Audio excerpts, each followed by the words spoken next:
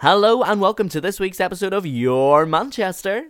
Your Manchester is powered by TalkTalk's Future Fibre, which has now arrived here in Manchester. Future Fibre broadband is ultra-fast and ultra-reliable, and with speeds of up to a whopping 900 megabits, it's fast enough to handle anything you can throw at it. Plus, you can connect up to 75 devices at once, so bye-bye fighting over the Wi-Fi. As if it couldn't get any better, Future Fibre plans now come with an Amazon Aero Mesh router, so you can get the latest in Wi-Fi 6 technology for free. To see if your postcode can get Future Fibre, search TalkTalk Future Fibre now.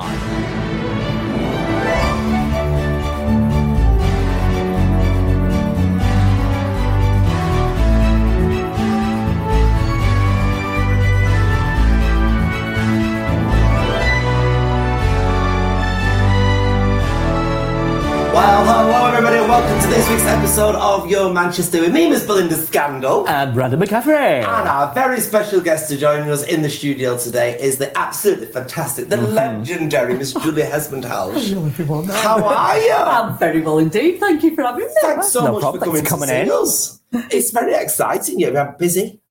Yeah, well, it's not been massively busy. I can pull off this amazing trick. I've realised that everybody thinks I'm working all the time. Yes. Even when I'm not, which is brilliant. Uh-huh. But yeah, it's been a little bit quiet the latter end of last year. Yeah. It's picking up again now, so I'm just about to go to London to start. How was the pandemic for you? I don't want to dwell on it, but was it a nightmare for you? I was incredibly lucky. So I was about to start a job right at the beginning of the pandemic, and I mean, literally the Monday after, Yeah. and they were still pretending it was going ahead, and everyone was like, I don't think it is. it's just going, everyone knew. Right. And we managed to get it filmed Yeah. in the autumn, so Yeah. it got cancelled, but I knew it was coming. So all that first bit of the pandemic, I knew I had worked. So we were one of the first things. It was The Pact. Yeah. It was a big BBC One thriller. Oh, Right, yes. Oh, We yeah. saw it.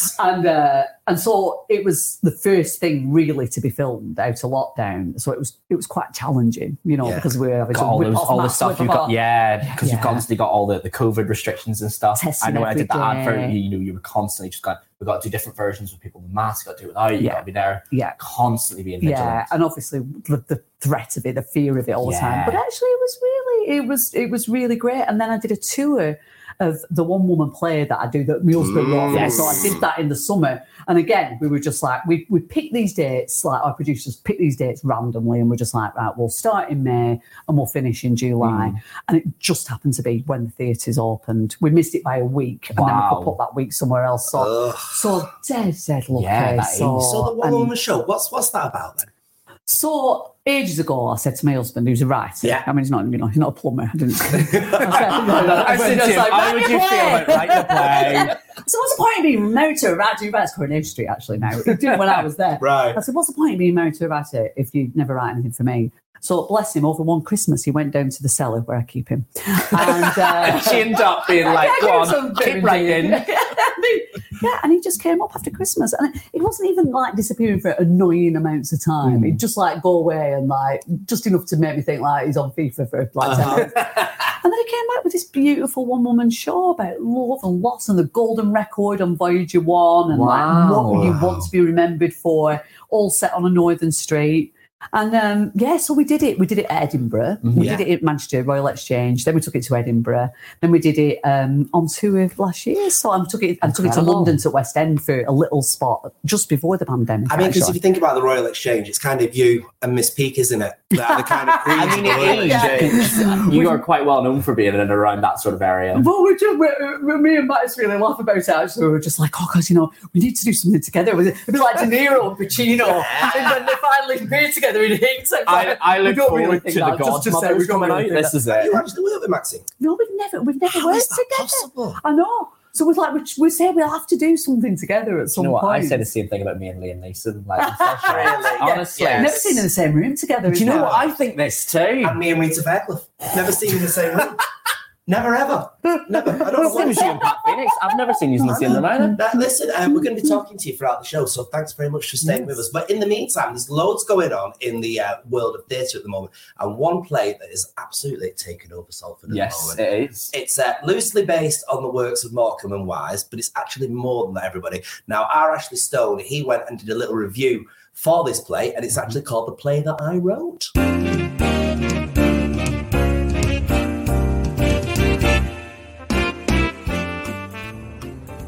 I'm Ashley Stone, live here at the Lowry Theatre in Salford Quays for Your Manchester. I've just had one of the best Monday nights ever watching a fantastic show called The Play What I Wrote. It stars, of course, Dennis Herdman, Mitesh Soni and Tom Tuck. It tells the story of two fantastic friends and actors. One of them, of course, well, I won't tell who, wants to go on the road with his partner in a Morecambe and Wise tribute, but the other one wants to write a play. And the play is something which the show is all about. This show is an absolute brilliant homage and a very heartfelt, with some sad bits and some funny bits, tribute to the artistry and sheer genius which is Morecambe and Wise.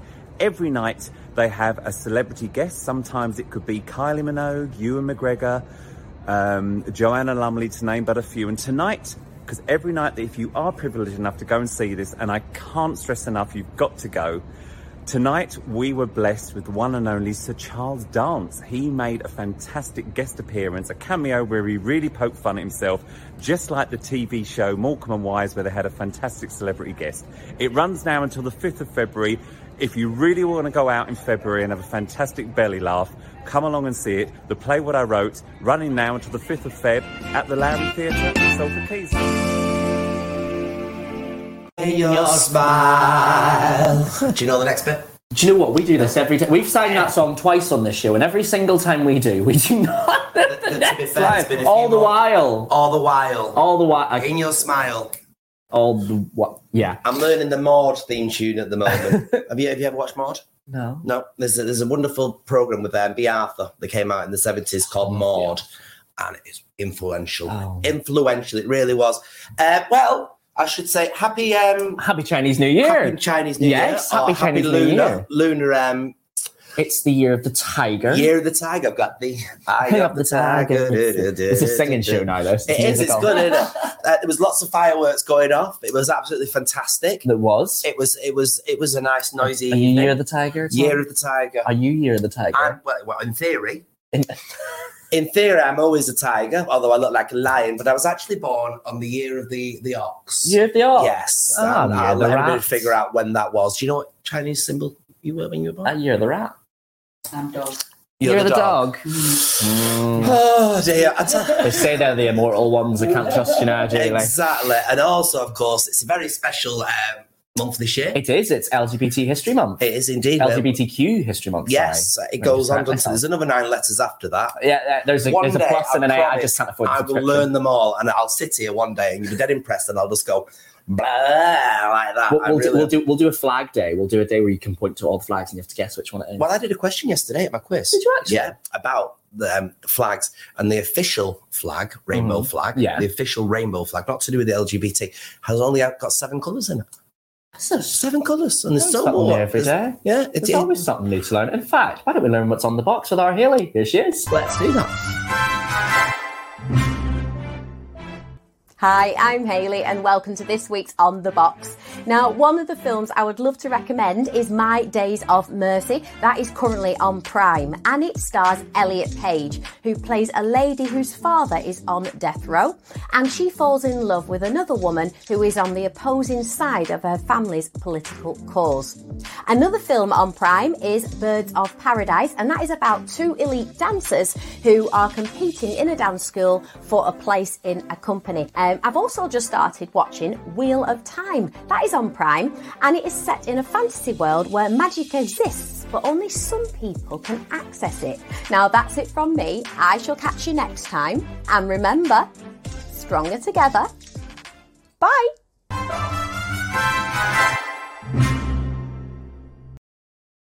So absolutely loads on in there. Loads to watch. You've done so many programmes. Do you have a favourite that you've done? You're not allowed to say Coronation Street. No, you can if you wish. I mean, we'll talk about my depth in a minute, but I mean... It's really alright. I mean, I think I did an interview with Russell T Davies quite recently, and I interviewed him and I said, what would be the one, what would you take with you on your golden record? One? And he said he thinks it'd be a little Dalek, because he knows that even though Queer as Folk was so seminal and so important, there's the programme that sort of is your heart. Yeah. And that you'll always, and I think for Russell it was Doctor Who, and for me it is Corrie, but I've loved everything. I mean, I loved loved doing Cucumber, which was the first job I Oh did. yeah! after Oh, I college. loved Cucumber. What a And you know show! what? It's a really, really interesting one because we thought it was going to be the new Queer. Yeah. So, I mean, you know, Well, I had we like thought 3 it would different take series off. as well. You had like cucumber, banana, tofu. Absolutely. And we were just all set for like international stardom because of it. You know, we thought it was going to take off like that. And it never did, you know, and Russell talks about it as well. And we don't know whether it was a little bit ahead of its time because it was a lot about, you know, fluidity and sexuality and it's like openness in it. And I don't know whether it's because it was about older gay men or what, but we loved it. And it kind of, it was one of those that was a slow burn, and people who stuck with it really got the rewards of it. But some people just didn't enjoy the first episode. But I think it's a bit of a. I think it's one of those ones you had to binge. Well, you compare so. Queer as Folk next to Cucumber. You had Queer as Folk that, you know, did what on the programme that nothing else had done, whereas Cucumber was more about it's the heart and it was the characters, whereas Queer as Folk, it was about what they were doing. How were they to put this on screen?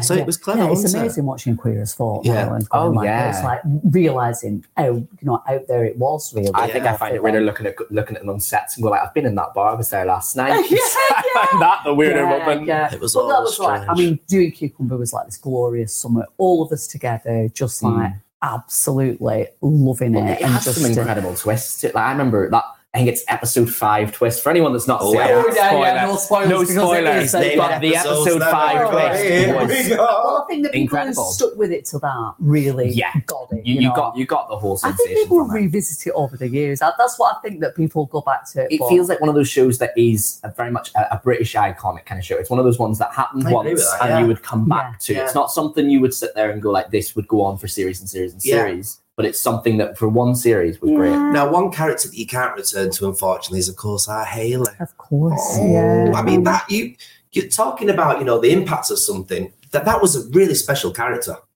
Yeah, it really was, and I think that I mean, I've never really underestimated, you know, what an impact that had. And I talk, you know, obviously I get asked about Hayley all the time, and I get asked, you know, well, would you play that role now? And of course I wouldn't. You know, I mean, it's like, I can't believe that's even like ever a headline. It was of its time, and it wasn't like it was an unthinking thing that I went into it doing it. I genuinely thought at this level of profile, especially, you know, the amount of viewers that Coronation Street had then, I just thought this would be unbearable pressure on somebody who potentially could be quite vulnerable anyway, you know, someone who transitioned. And I just thought, no, actually, I think this is right that I can go in this and represent. And I was an ally from the start. But I understood at the same time why trans activists were very, very concerned. Did you know the about way it. that the Hayley story was going to pan out? Did you know you were going in playing this specific character and that it would develop like this with Mr. Cropper? Oh, no. What did they give you at the beginning Well, they just told me for the audition, they said, oh, she's called Hayley and she's fun. Right. So I had like that Lynch in my head. So I ended up literally in a leopard skin coat. Literally. And I was just like, and Judy Hayfield, the casting director, just like smuggled me into the room and was like, look, you know, it's just be like, I don't know how to say this to you. This is going to be quite a big deal. And told me that Hayley would be trans. And I took it really seriously from the start. Yeah. I was like being able to Google stuff. So I just went straight to Frontline Books, which was this like radical bookshop in Manchester, asking me everything on trans. But it was all like really like proper like American queer radical writing. So not very helpful for Hayley actually. You know, it's like really into like Kate Bernstein and stuff. So I did really, really want to do it properly. But what I didn't realise that from the writers, it was actually going to just be a bit of a joke. So Roy was going to have a series of dates. Hayley was the first one. And the kind of like punchline was that he would fall for her. She would say, I'm trans, and he would freak out and she would go off into the distance. And so I didn't know that. And it was, you know, very different times. Yeah. And so I went in, and what they didn't bargain for was this chemistry between Hayley and Roy, and that people got behind him. And I've said this so many times, but that's how you break down prejudice. If you're in people's living rooms 3, 4, 5 times a week and they're rooting for you, the issue that's attached to you doesn't matter. No. So people were just like, and I literally, oh my God, I really have said this so many times, but I would be in the supermarket and like old ladies would come up to me and say, when are you and Roy getting married? And I'd be like, well, we're not allowed to. They're really there for them, it. yeah. And they'd be like, never mind that. And I'd be like, that's how you change the world. Amazing. That's how you change it. And what about the departure, though? Because it was ever so sad. Now, did you want to leave? Was it coming to the end? How did it happen? Yeah, so I'd been in it for, obviously, 15 years when I decided to leave, 16 by the time I left. And it was a massive decision. And it was a slow thing. And what happened is I'd done a play at the Royal Exchange about Sophie Lancaster. And I just take a little bit of time off to do it, thinking I'd just have a break and do it. And I just realised doing that there were other stories I wanted to tell. And people always remember the beginning of Hayley and the end of Hayley. Yeah. What people don't realise is that for a lot of that time, I was just pootling around. You know, I was having a lovely life. I met my husband, I had my kids. I was like going home to my house just outside Manchester. And it was great, but I wasn't having these massive storylines. It wasn't like impact all the time. I was mainly in the factory, you know, I was like chorus of brilliant, factory girls. And Sean. And I was just like, so I was ready to do something else. And it was a huge decision. Everybody was really supportive of it. So I decided to go. And I knew that they would kill me. Yeah. Because I knew that they couldn't separate. I knew that David didn't want to go. This was what I said, though. They could not have you going off into the wind without Roy. No. Yeah. So I knew. And I thought it would be something amazing. I thought it might be something heroic. Like rescuing a kitten, you know, from the railway tracks. And then when they told me what it was going to be, and honestly, I owe everything to that last story because it was such a long story and it was so beautifully written and so beautifully told, and it was life changing for me because it made people see me differently as an actor, I think. So it gave me a real platform to go on to do other things. So it was heartbreaking. I mean, it actually broke my heart. It was for the viewer. Yeah. I mean, I watched it as a viewer. Me and my husband watched it with a bottle of whiskey and a bog roll. And we went through the bog roll. And it sounds awful saying that because I feel like I'm saying like, oh, I was like crying at my great acting or something. It wasn't that. Because it was so many things. I was saying goodbye to this person. You're grieving It's part of your life. And like realistically, like, even nowadays, you know, Hayley Crawford she's a British icon. She is. Not to put on your ego, of course. But she was. But it wasn't anything to do with me. You know, I was a conduit for it, but it's the writers who did it. And I know that, and I know the responsibility. And, you know, the Anorak's in like the permanent queer exhibition at the People's History Museum. And I know that place. But at the same time, it was absolutely the right thing to leave when I did, because I think I'd be such an anachronism now with all this discussion about, you know, cisgender people playing trans. And I agree with it. Right. I absolutely agree with it. So I'm just like, that wasn't a conversation until I'd left, actually. And so it would be a very, very difficult thing for me to justify playing that part now in the way that I could hand on heart when I took the part. So it worked out really, really brilliantly. And now it's opened these doors for all these amazing trans actors who are coming through. 100%. You know, I know, which makes me so happy. You know, it's just. Do you think if you'd still continued playing the character that there'd be a lot of backlash now? I think there would, because even now people say, you know, people talk about trans representation and people mention Hayley, you know, now and again I'll get tagged in it on Twitter and people are like, oh, but she's cisgender, you know, and should she?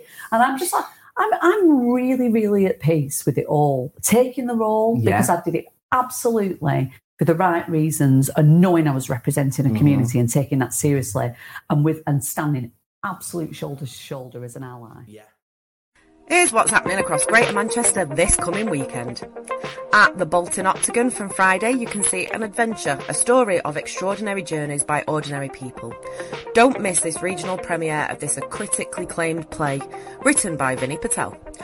Also on Friday night at the Stockport Plaza, comedian Jack Dee is live on stage. And on Friday night at the Waterside Arts Centre, you can see one of the most respected musicians in the world, Andy Fairweather Lowe and his band. On Saturday night at the Oldham Coliseum, you can see Knotflix, the improvised musical, for one night only. And over at the Stoller Hall on Saturday night, there's an evening of Irish music with the Sharon Shannon Quartet, who are celebrating their 30th anniversary. And the Manchester Open Exhibition 2022 launched last week and is at home until the 17th of March, with over 2,000 pieces of artwork created by over 400 Greater Manchester residents adorning the wall of the gallery. And don't forget, if you have an event that you'd like us to mention, just drop us a line, contact us at yourmanchester.com. There we are. So look, you're chatting away. Sorry, I can't help it. We're besties now. It's fabulous. You can't put someone who's in the room that's been on Doctor Who and not expect me to talk about Doctor Who. Of course, you were in Doctor Who as well. Yeah, it's actually one of my favourite episodes. Go on, then you can have a geek out. No, it is. No, I love go it. on, I have a love geek the out, Cabal I'll let episode. you. It was probably my favourite episode of Series 11. Who was the Doctor then? Jodie. Oh, yes! It's my favourite episode of that series with all the Amazon men. Yes. Yeah, with all the postmen. I loved it. It was great. You might as well be speaking a different language. I tell you. You're Doctor Who. I'm still into She-Ra. No, it's fabulous. So you've done Doctor Who. I mean, we could talk. Your CV's got to be quite as many pages as Sue Gray's report, surely. But with no redaction. Well, I've been dead lucky. I've done quite a few things. Yeah. Why acting? Why acting? Why acting? Why? Oh, that's a really good question. I suppose it's because I just started doing it at school. I mean, it's nothing really exciting, you know. I started doing it at school. There were a couple of teachers, you know, as everyone's story is, who saw something in me. And I'm like, you know, I'm like properly right on, as you know, I'm like proper work. And I always were. So I was always just like, I should be a social worker, you know, I need to change the world. And actually, I met a really inspirational teacher who just said, like, well, you can do stuff to change the world, do this. And, you know, I didn't realise how much it can do, actually. And I've been really, really lucky because I've been able to do both things. You know, I've been able to play parts that have had something to say about the world, and that's my favourite thing. You know, so obviously with Hayley, the A Word, you know, which I played a specialist needs teacher in, and, you know, that beautiful things to say about, you know, people who are neurodiverse. Broadchurch was all about rape and sexual assaults, you know, I mean, it's all that. It's all family fun, of course. I know. And it's like, and I do think, actually, I mean, I have done a couple I've done Inside Number 9 and I've done Catastrophe, but comedy on my CV is quite thin on the ground. Is that something that you want to do more then? Did you like to put me through the mill? So if there was like things that you want to like, now, because obviously you've got more free time for different work, what kind of work do you want to be working towards? I would like to do more comedy, and I'm about to do a comedy in London on stage. I can't say any more than that about it because nothing's signed and sealed, but I am about to do that, which is great for me because I think I'd like to do. I love it all, you know. I love it all, but I think we all need a lot of comedy at the moment. So it's like, we need a lot of comedy. However, though, if you are feeling a bit down, don't worry about it. We've got our lady here now. We do. We've got our minute of mojo.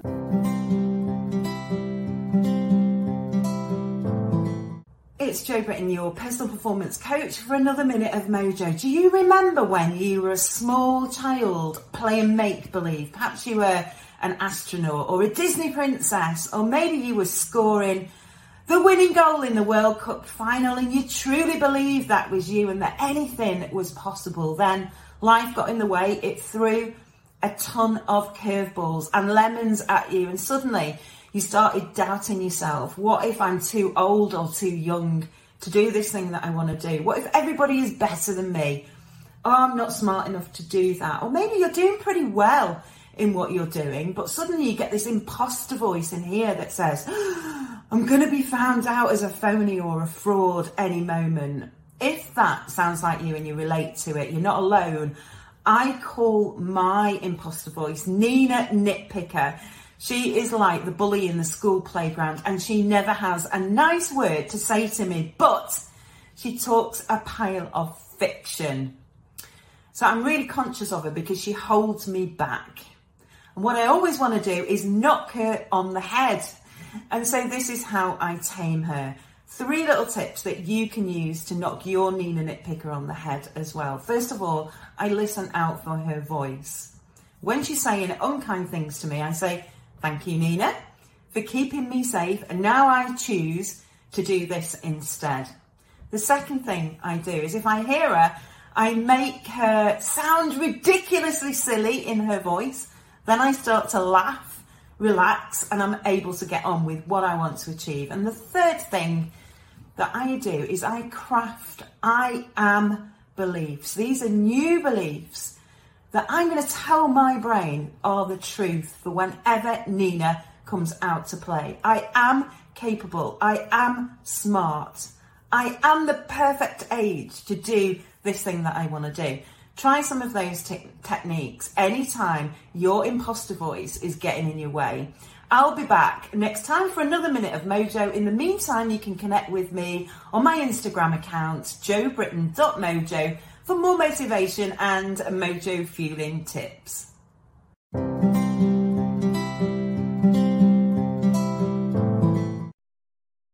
don't know why, but I always feel calmer after listening to I completely agree. Yes. It always just really chills me out. It's What do you do to calm down, Julie? What do you just keep calm and relaxed? What do I do to calm down?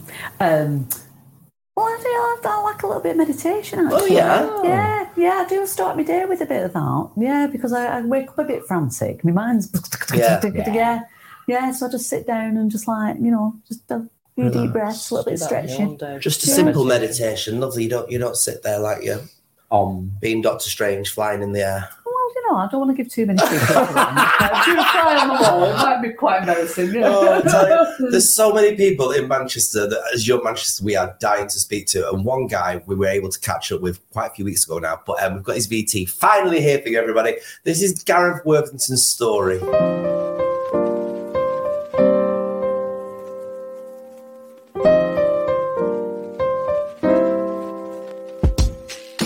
My name's Gareth Worthington. I live in Ancoats and Beswick. I live in Ancoats. My job takes me walking around the entire city, so I tend to take my camera everywhere with me, and I take quite a lot of photos. My background is hospitality. I've worked in bars since around 1995 at Generation X and Mantos. That was in kind of mid 90s, and then in the kind of late 90s went to Dry Bar and worked through. So now I've kind of, after all the years of working in bars, I finally left it about 4 years ago, and I used to have a nightclub around the corner called Sound Control. Now after that, I've kind of gone working for Cityco, and instead of solving my own venues problems, and I try and solve all the venues problems and try and help them with everything from grants to the road closures to licensing issues to everything really. It's everything I can to keep them trading. I'm not that political. I don't want to be a career politician. I don't want to be an MP. All I want to do is care about where we live. I love Ancoats and Beswick. I'm a season ticket holder at Manchester City. I live in Ancoats. I lived there for about 8 years now, 8-9 years.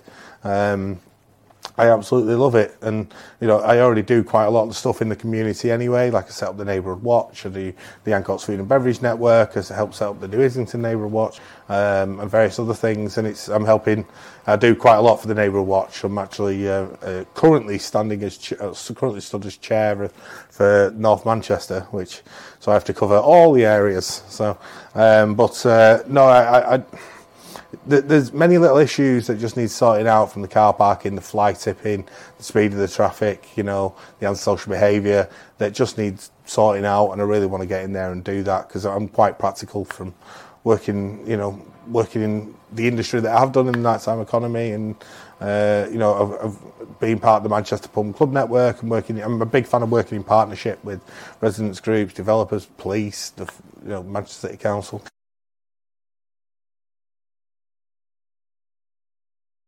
It was during lockdown. I've been just messing around, taking some photos with my phone. So my fiance, she actually bought me a cheap little Nikon. That's it. I've been absolutely hooked. All I'm doing is just going out. I have it with me everywhere I absolutely go, and I just find it so relaxing and just peaceful, just taking the photos. I love how colourful this city is. There are some fantastic photographers out there, but there does seem to be a bit of a trend, where it's kind of some of the more famous photos, like the rain one down the bottom of Deansgate. It makes it look. Manchester looks quite bleak. Whereas if you actually walk round, just down Chester Street here where we are now, or if we walk round, you can see all these wonderful colours and wonderful buildings that. you know, I love it. You know, I took one of the canal the other day, and kind of what you see is kind of what I've seen, if you know what I mean. And that's what I really try and capture is the colours and the vibrancy of this city. Even on the greyest days, Manchester looks beautiful. You know, Manchester can look absolutely stunning.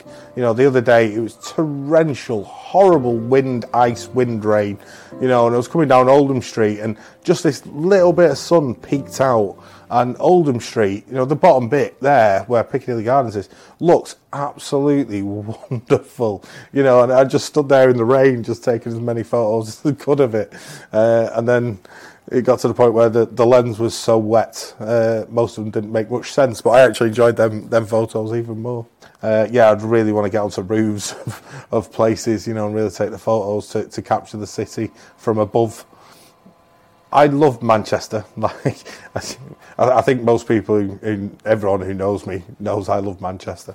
You know, it's where we're from, and it's absolutely everything. You know, I can go out of a night time and the bustling streets, the amazing nighttime economy that we have in this city, you know, from the Northern Quarter, the Village, Oxford Road, you know, they've all got all the different areas of their own personalities. So the perfect Mancunian is friendly, helpful, loving, passionate, and has an excess of civic pride, obviously. You know, I always joke, like, you know, when my fiancée used to actually live in London for a bit, and it's like I'd be on the train down there, and all of a sudden, as I was going down, my parka would get slightly bigger and more zipped up, you know, and my accent would get a bit more defined, you know, and I'd be like, yeah, right. Now, not only London cares you're from Manchester, but I was very proud to be from here, you know, and it's a case of, you know, Mancunians do have a certain pride. You know, we've been through quite a lot in this city, you know, with the bombs and various other things, and now obviously with the pandemic, you know, I've seen some amazing things with amazing people, you know, going out the way to help each other and to help each other get through this, and it's been I love this city basically. But the perfect Mancunian is all of them things and more. I like to live by the mantra of be the person your dog thinks you are. The city's just going to change, and for the better. I am Gareth Worthington. This is your Manchester.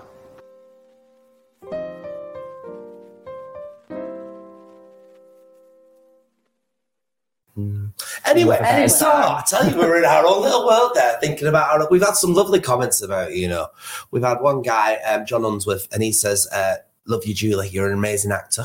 Oh, that's very lovely. And then we had this one as well from Darren George, Desmond Johnson Jr. I mean, how many names can you get on one line? I mean, honestly, I tell you, he says, you've changed the world we live.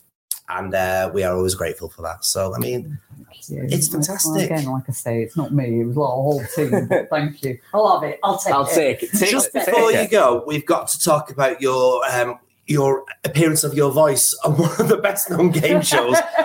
I was sat at home. We were waiting for it to come back on. We were expecting it to be good. We weren't expecting to hear your voice, though. I know, it's so funny because I did it in a couple of hours, you know. And it's like, and I'm dead chuffed to be asked and whatever. I've had more tweets about it than I had about Broadchurch, you know. And I was just like, in fact, I said to my agent, I said, should I be worried? You know, I was like nominated for a BAFTA a couple of years ago. Now I'm doing voiceover. Voice of the Wicked Flame. And I'm getting lots of love for it. Yeah, it's lovely though, isn't it? I like it with Ramesh doing it. I think it's good. It's good. But yeah, I think that's what's happened. People are just like watching it, and then there's something like, hang on. When you see the last of the contestant next, they've got like, that's my voice. Yeah, absolutely. Yeah, they don't hear it. They're on them. Stick to the game. Imagine if they did, and you would just sat behind the curtain as they walk past. Say that about me. I'll have none of it. Listen, it's been such a pleasure having you here today. Thank you so much for this. You are one of Manchester's legends. Well, that's very lovely. I think we need to get our Stan Chow to do a lovely portrait of you to feature as you go into the Great Northern Warehouse. Oh, yeah, well, I'd like that. Mm-hmm. I'd like that, because Maxine's got one. I know. Just saying, Stan. Well, just saying. And just thinking, a few years' time, we'll be having this conversation again, Julie, and you'll be a dame.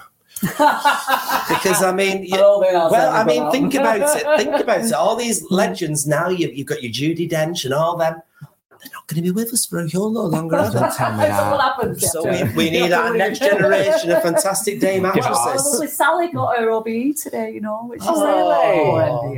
which one's which. But yeah, but in that lovely. That is nice. Yeah. Is that something you'd work towards, getting an OBE, MBE? No. I don't believe in the honor system, I'm afraid. On that note, everybody, a massive thank you to each and every one of you. I love we ended with that. Always. Well, that's it for today's show. Today's episode of Your Manchester has been powered by TalkTalk Future Fibre, the UK's fastest and most reliable broadband technology, which is now available here in Manchester. To see if your postcode can get Future Fibre, search TalkTalk Future Fibre right now.